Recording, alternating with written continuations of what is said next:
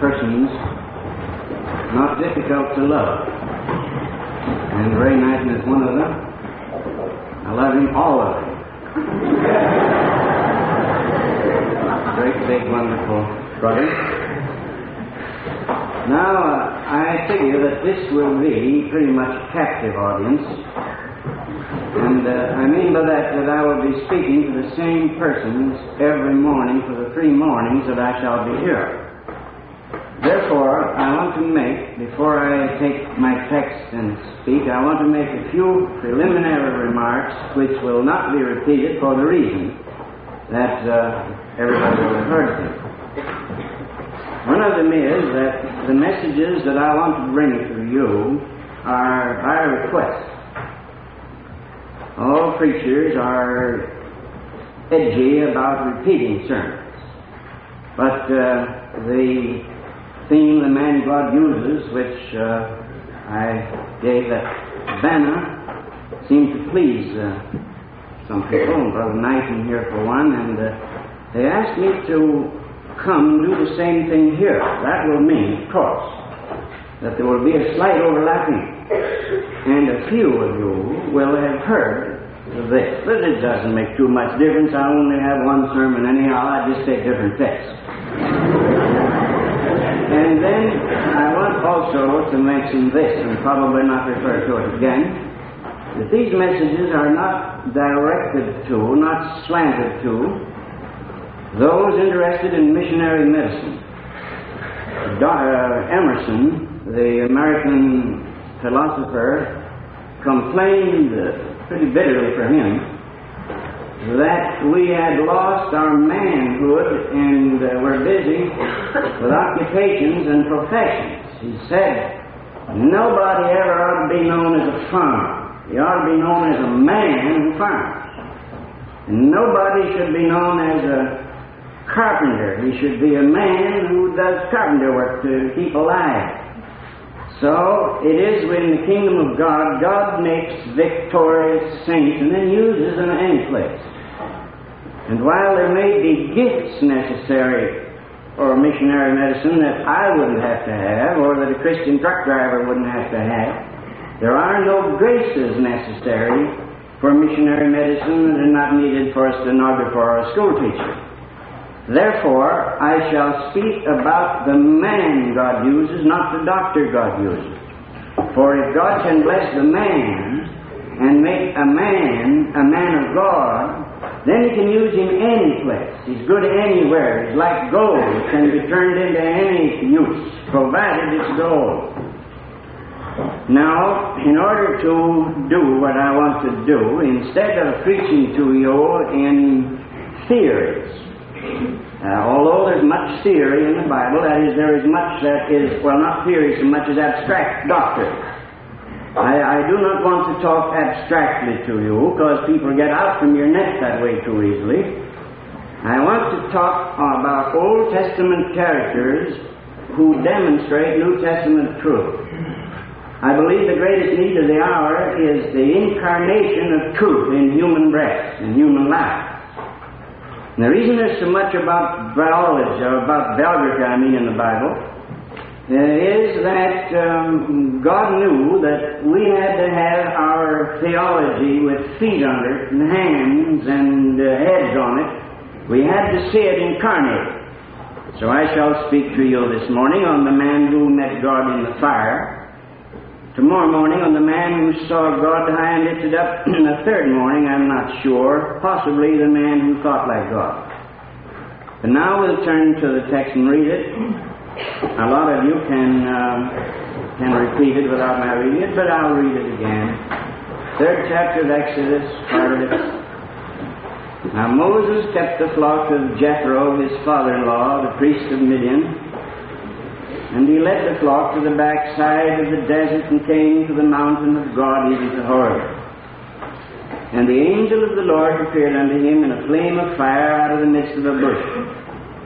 And he looked, and behold, the bush burned with fire, and the bush was not consumed. And Moses said, I will now turn aside and see this great sight, why the bush is not burnt. And When the Lord saw that he turned aside to see, God called unto him out of the midst of the bush and said, Moses, Moses. And he said, Here am I. And he said, Draw not nigh hither. Put off thy shoes from off thy feet, for the place whereon thou standest is holy ground. Moreover, he said, I am the God of thy father, the God of Abraham, the God of Isaac, and the God of Jacob. And Moses hid his face, for he was afraid to look upon God. Now, we see here a great man. But up to this point, his greatness was hidden and almost completely undeveloped. A great career was opening for the man. He was to be so many things that one wonders how God could place down upon one pair of broad shoulders this much responsibility. He was to be under God the prophet.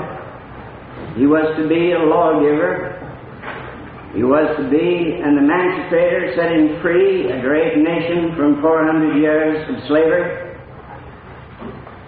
He was to be the leader of the most important nation in the world, a statesman in his own right, and teacher of the ages. And yet, the man was not prepared for the job. He wasn't ready. He wasn't a young man, and he couldn't lay it to his youth. He just wasn't ready. And yet he had enough preparation that we would have easily given him an honorary degree, and we would have made him head of almost any mission board.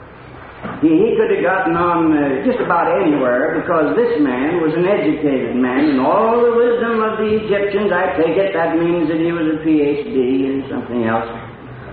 And then he had been brought up at court, you know. There's only one way to be courtly, and that is to be brought up there, I guess. He was brought up in the household of the Pharaoh.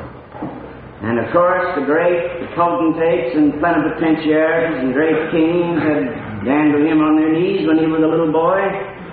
And he had grown up in the courtly atmosphere there of that great nation, the palace of the Pharaoh. And then after he'd had his little run-in with that Egyptian, he forsook Egypt and refused to be called a son of Pharaoh's daughter. And then he took the postgraduate course, keeping sheep. And I'm serious about this. God sent him out to keep sheep, see if he could undo some of the things his education had done for him. And he took him out among the sheep, the smelly, oily sheep. And there for a great many years he kept the sheep. And he went to school to the sheep and the sand and the silence and the stars. And yet he wasn't ready. After all that, he could have been a poet and an artist and all that added and a philosopher, and still he wasn't ready. God had to do something for him, which he did in this experience here. He had to give him what I've called a sense of sacredness. He had to stun him and beat him down and defeat him with an encounter. A crisis of encounter. This had to come to the man. He had the theory, he had the doctrine, he was smooth, and he'd had lots of time to dream and to think, but he still wasn't ready. God could make him ready only by bringing him to himself in the crisis of encounter. He had to meet God. And so, here, God revealed himself to the man at the bush alone, under the frowning brow of Sinai. He experienced God. God revealed himself as fire. Now, I want to mention that a little, talk a little about it. You know, they say that God is inscrutable and ineffable. He's a lot of other things, but he is those two things. You can't get at him with your mind. I'd like to say this to you, but I can't because I haven't the time. But this neo-rationalism that's passing for Christian theology and evangelicalism irks me. because we are trying to figure God out with our heads, and you can't do it, my brethren. You can only experience God. God rises infinitely above the possibility of ever any man's grasping Him intellectually. And so, God, knowing that He's ineffable, cannot be spoken forth, inscrutable, cannot be reached, dwells in light that no man can approach unto, God sets Himself forth by figures and similitudes, and it seems to me His favorite one is fire. You remember that God came to Israel as fire, the fire by night and the bush by the cloud by day. And later on, when the temple was built, or the tabernacle, He dwelt between the wings of the cherubim as a fire. They call it the Shekinah, the presence of God. And then at Pentecost, when the Holy Ghost came upon those 120, He perpetuated that idea of God as fire and carried it over. In each one of those, the disciples went out with a flame of fire on His forehead. The same fire, the presence of Almighty God. Not some wild, irrational impulse, as some people believe, but the very presence of God is the fire in the Scripture. And now God wanted to show Moses who he was and bring him into an encounter with Himself in experience. Now, if there anybody here that inclined to be shy away from the word experience, I'm not one of them. I believe in experience. You know, experience has been defined as a personal conscious awareness of something by somebody.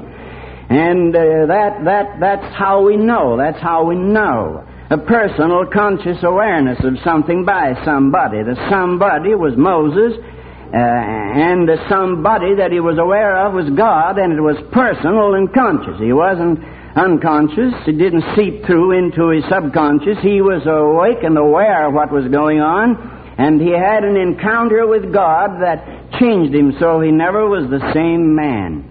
Moses experienced God, and from here on, it was no longer theory, no longer knowledge by description. It now became knowledge by experience or by acquaintance. The Scottish philosopher Carlyle once was walking with the new minister in the garden beside the kirk, and he linked his arm in the minister's arm and said, "Reverend, what this parish needs is somebody who knows God otherwise than by hearsay. I'm convinced that a great many of us, even evangelicals, know God only by hearsay. He is what we want Him to be, or hope that He is, rather than what we know Him to be by spiritual encounter." And I think a tragic breakdown in evangelical circles is this one, that we have used doctrine as a substitute for spiritual experience.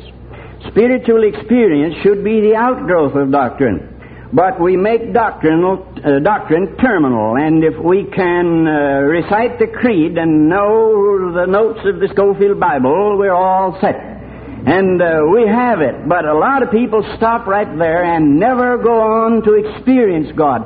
Bible doctrine is a highway to lead us to God, but there are many evangelicals asleep beside the highway. And because they're on the highway or near the highway, they call themselves evangelicals. To me, an evangelical is somebody who not only believes the credo of the Christian, but who experiences the God of the Christian. And I believe that there ought to be some prophets rise in the day in which we live and declare that God can be experienced, that we can know God, that we don't have to make God a logical deduction from premises, but that we can experience God as we can experience our children. My son came to meet me with 4 grandchildren at the airport last evening, and I knew they were my grandchildren. I could prove they were by deduction, but when they grabbed me, I knew they were my grandchildren by experience. And I believe that God can be known deep in the heart by spiritual experience. Well, God wanted to say some things to Moses, and He did. He defeated Moses here and took all the self-confidence out of the man and beat him down and then raised him up. It's always God's way. And some of the things that I think He taught Moses there, and I think He wants to teach you and me, if we're going to be used at all of God, I will give you now. One is that the fire dwelt in the bush. And the bush was at the mercy of the fire. That is, it accepted the rule of the fire. You know, when you hold a creed, that's all very well, but you'll never amount to anything till the creed holds you. As long as you hold the doctrine of God, that's all very well. It's better than being an atheist. But until God holds you and uses you as an extension of His own hands, you're not yet where you ought to be. And this indicated here, or taught us in a beautiful figure, if not in the type, that the fire dwells in the bush. Now, I'm a great believer in the indwelling Christ, Christ in you, the hope of glory. Not Christ with you only, though that's true, but Christ in you, which is the hope of glory. The problem of personality, interpenetrating personality, isn't a heavy one for me. I get blessed on lots of things that other people don't understand, and I admit I don't either, but they look good to me. And God blesses me, as the brother said, without much provocation. So I get help. I get a lot of help, and there are a lot of problems that I don't have. An Anglican pastor came to me once and said, "Tozer, I'd like to ask you two questions. One, what about how do you explain the problem of the eternal God entering time? And the second one is, what's meant by the light that lighteth every man that cometh into the world?" And I said, "Doctor, as for that first problem, I don't have the answer to the question. I don't even have the question. It isn't even a problem to me how the eternal God can enter time's low tabernacle and become flesh to dwell among us." So I waved him off on that. He said, "All right about the second one," then I did have an opinion on that. But the problem of how personality interpenetrates personality was settled for me a long time ago. That is, my head got hold of it by the iron in the fire. You put the iron in the fire and blow the old-fashioned bellows, and pretty soon you have the fire in the iron. You do not have the loss of either personality. The iron's still the iron and the fire's still the fire, but you have them fused in experience. And if the fire goes out of the iron, you still have the two. So God enters the human breast and fuses His divine, uncreated personality with the created personality that is His child. And they do not become metaphysically or ontologically one, but they become experientially one. The fire, the glowing incandescence of the presence of God in the breast of a man, he becomes a little like God, and there's much of God in him and about him. And yet he is not God, and God is not the man. Forever and forever God remains God, and the man remains the man, and yet their personalities are united. Now, God was trying to say that to Moses, and He is saying that to us.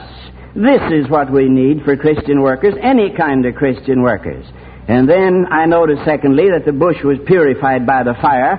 I suppose that if we were to pass around the questionnaire and ask your definition of sanctification, there are 700 of me, they tell you, and we'd have 700 definitions. For that reason, I cannot possibly allow myself to get involved in doctrinal disputes over the Word. But I believe that God wants His people to be holy. I do believe that. But I do not believe holiness is ever separated from God. God is holy, and only God is holy. And where God is, there's holiness, and where God is not, there is just us. And there's any use to try to make it any otherwise.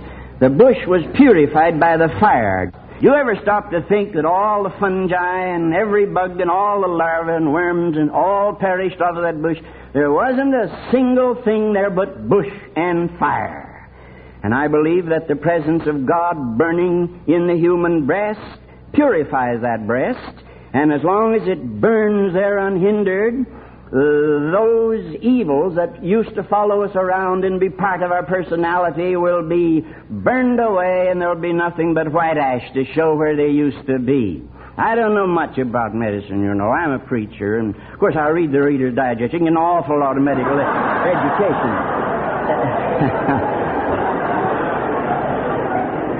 You can get a tremendous amount of medical education from Reader's Digest.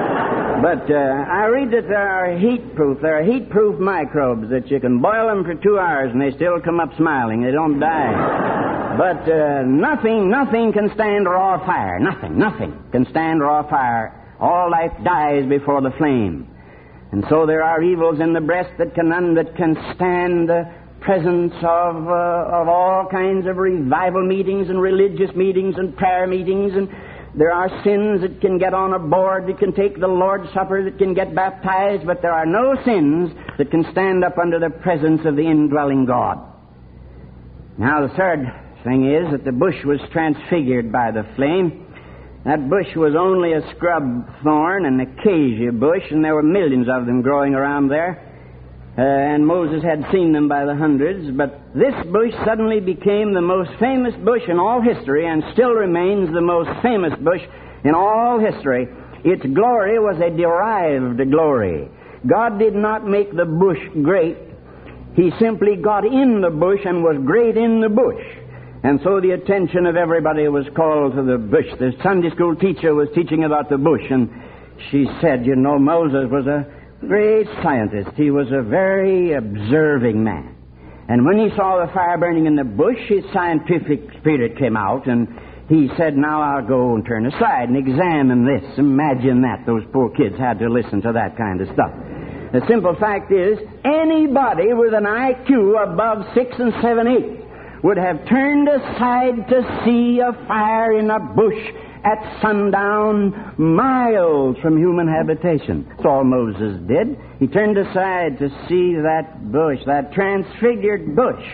And it took on meaning. It got significance there. It itself was related by nature to all the other acacia bushes. And yet nobody ever talks about them, except me. And they all talk about that one bush. Why? Because it had the fire in it. You know, one of the saddest things I know is the anonymity of the average man. Emerson said the average man and woman is only one more couple. And you go out on the highways or down to the street corners or into the far jungle areas, wherever you will, east or west, north or south, and you find thousands of people crawling like animated clothespins over the face of the earth. And then they're born, they live, they suffer, they have a bit of joy, then they die, and the place knows them no more. They're faceless, without significance, and without meaning. But when Jesus Christ lays hold of a man, the first thing He does is to give him significance. He amounts to something. He gets a face. God gives the man a face and dwells in the man, and he becomes transfigured in the fire. And the faceless man, touched by the mighty Christ, now takes on significance and meaning. And the humblest new convert in the Balim Valley, among the Danis or Manis in New Guinea, is more in the kingdom of God than the Churchills and all the rest of the great of the world, because they've taken on a meaning that they never had before and that nobody can have except by the fire. Well, I was going to say, I'm watching that clock, that the fire protected this bush. I think I'll mention it just briefly. See, no evil could bother that bush as long as that fire was in it. You ever think that a hungry goat browsing at twilight, he didn't go near that bush. He went over and browsed on another one, but he didn't go near that one. And he buzzard lighting to look around. Never lighted on that one. There wasn't a bug that could crawl up it, nor a caterpillar that could lay an egg on it. It was perfectly safe as long as the fire dwelled in it. Now, I believe in separation, but I don't believe in insulation. And I don't believe that it's the will of God that His evangelical believers, His children, should insulate themselves from others. If you won't speak to a man, how can you speak to a man about the Lord? If we withdraw our holy skirts about us and wrap ourselves in cellophane and mark heaven on us and expect to get there finally when we pass customs, I wonder how we're going to help anybody, all insulated like that. No. We are to be separated, but certainly we're not thus to be wrapped in cellophane. Monasticism was a historical error. You know, they said, I've got my fire, now I'm going to have to cup it and keep it. So they cupped it and cupped their hand around it so the wind wouldn't blow it out. And they went to the monasteries. It was a great mistake. Now, I honor them for their intention, but it doesn't speak too much for their knowledge of the Scriptures. Simeon Stylites was an example, and probably the most horrible example, of an effort to keep good by getting away from folks. He got up on a pillar 30 feet high and stayed 30 years. There he was, and he never came down even to take a bath, never came down for anything. They fed him up there. I'd have starved him down if I'd had it to do myself. But they got it up to him. He pulled it up by a rope, and he thought he was being holy. The Son of God who walked among men, among publicans and sinners, and talked at the well to a fallen woman. He was holy and pure because the purity was inside of him. And so the Salvation Army lassie passing around war cries in a saloon is just as pure and just as safe from contamination as if she were somewhere in a convent. We do, in fact, pure. We do not become safe by hiding. We become safe by the indwelling fire. I'm perfectly convinced that when God dwells in a human breast, nothing can harm that breast, nothing can harm that individual until God wants him in heaven. I'm not much of a flyer, you know. I was born 30 years too early. But I have to fly. I flew down yesterday. I flew out of what they call in Toronto a gray drizzle. It was gook to me. It was just a you know. And we flew out of that. As I walked up the plane, I said, "Now, Lord, I'm in your hands. It's either Chicago or glory, one or the other." And I have every reason to believe that a man or a woman is perfectly safe while the fire of God's presence dwells in him. And then lastly, Brother Ray, I'm going to get too early. It's unheard of in ministerial circles, but I'm going to do it.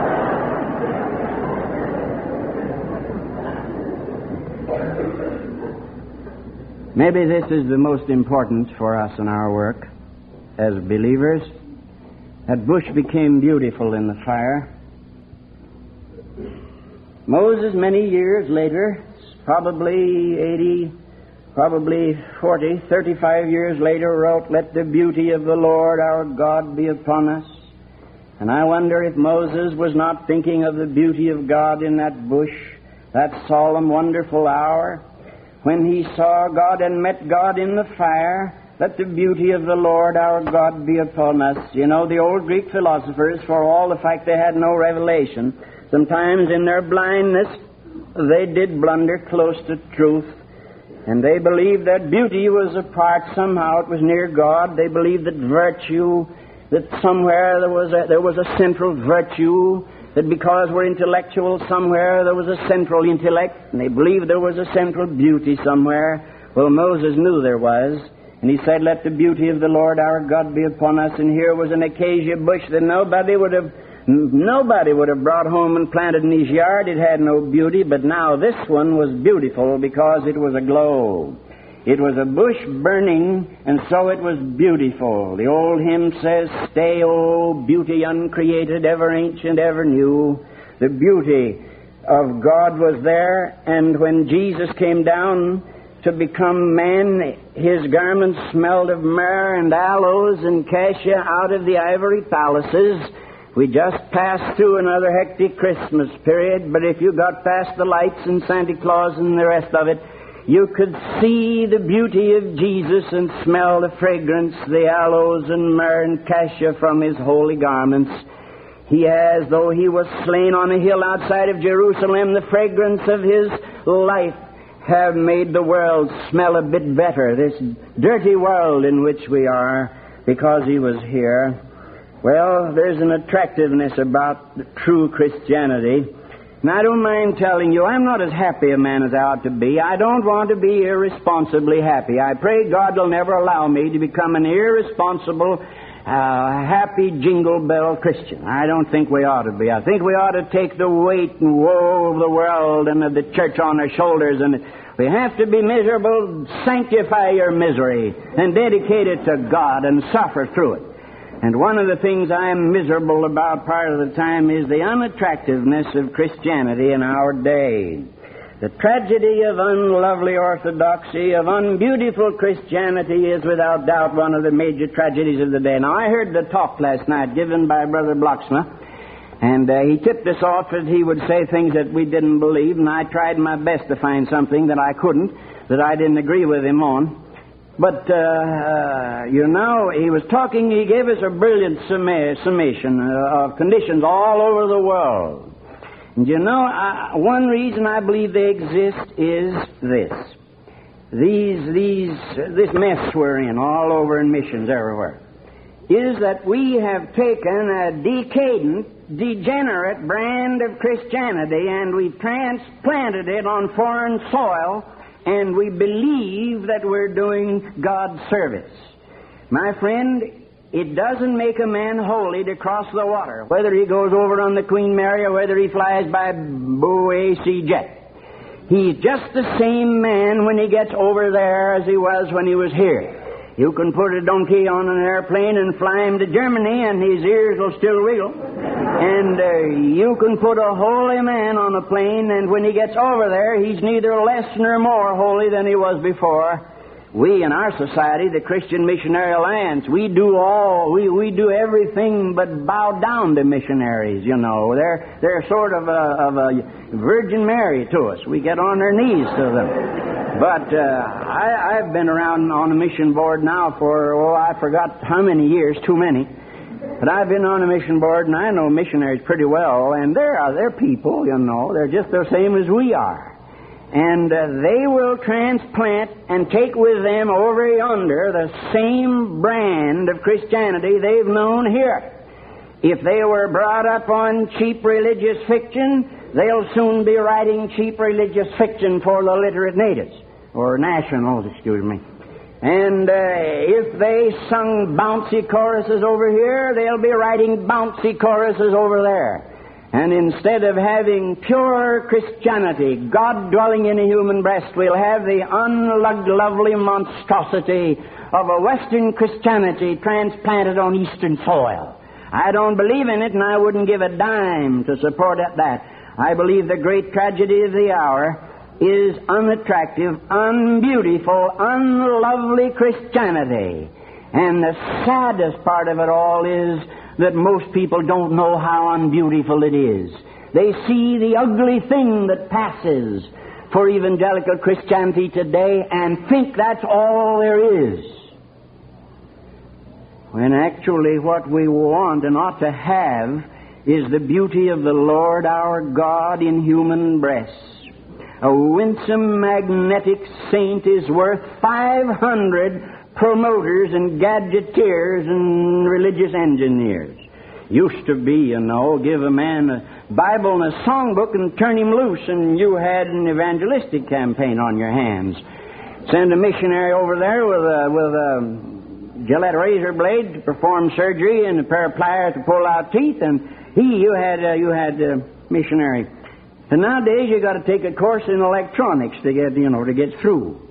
It's a big, ugly, top-heavy thing, and sometimes I wonder if it won't be the will of God to break the whole thing down and start over. But how will we start? We'll start with saints, my brothers and sisters. I believe in saints. I've met the comics, and I've met the promoters, and I've met the founders who puts his name on the front of the building, so people know he founded it.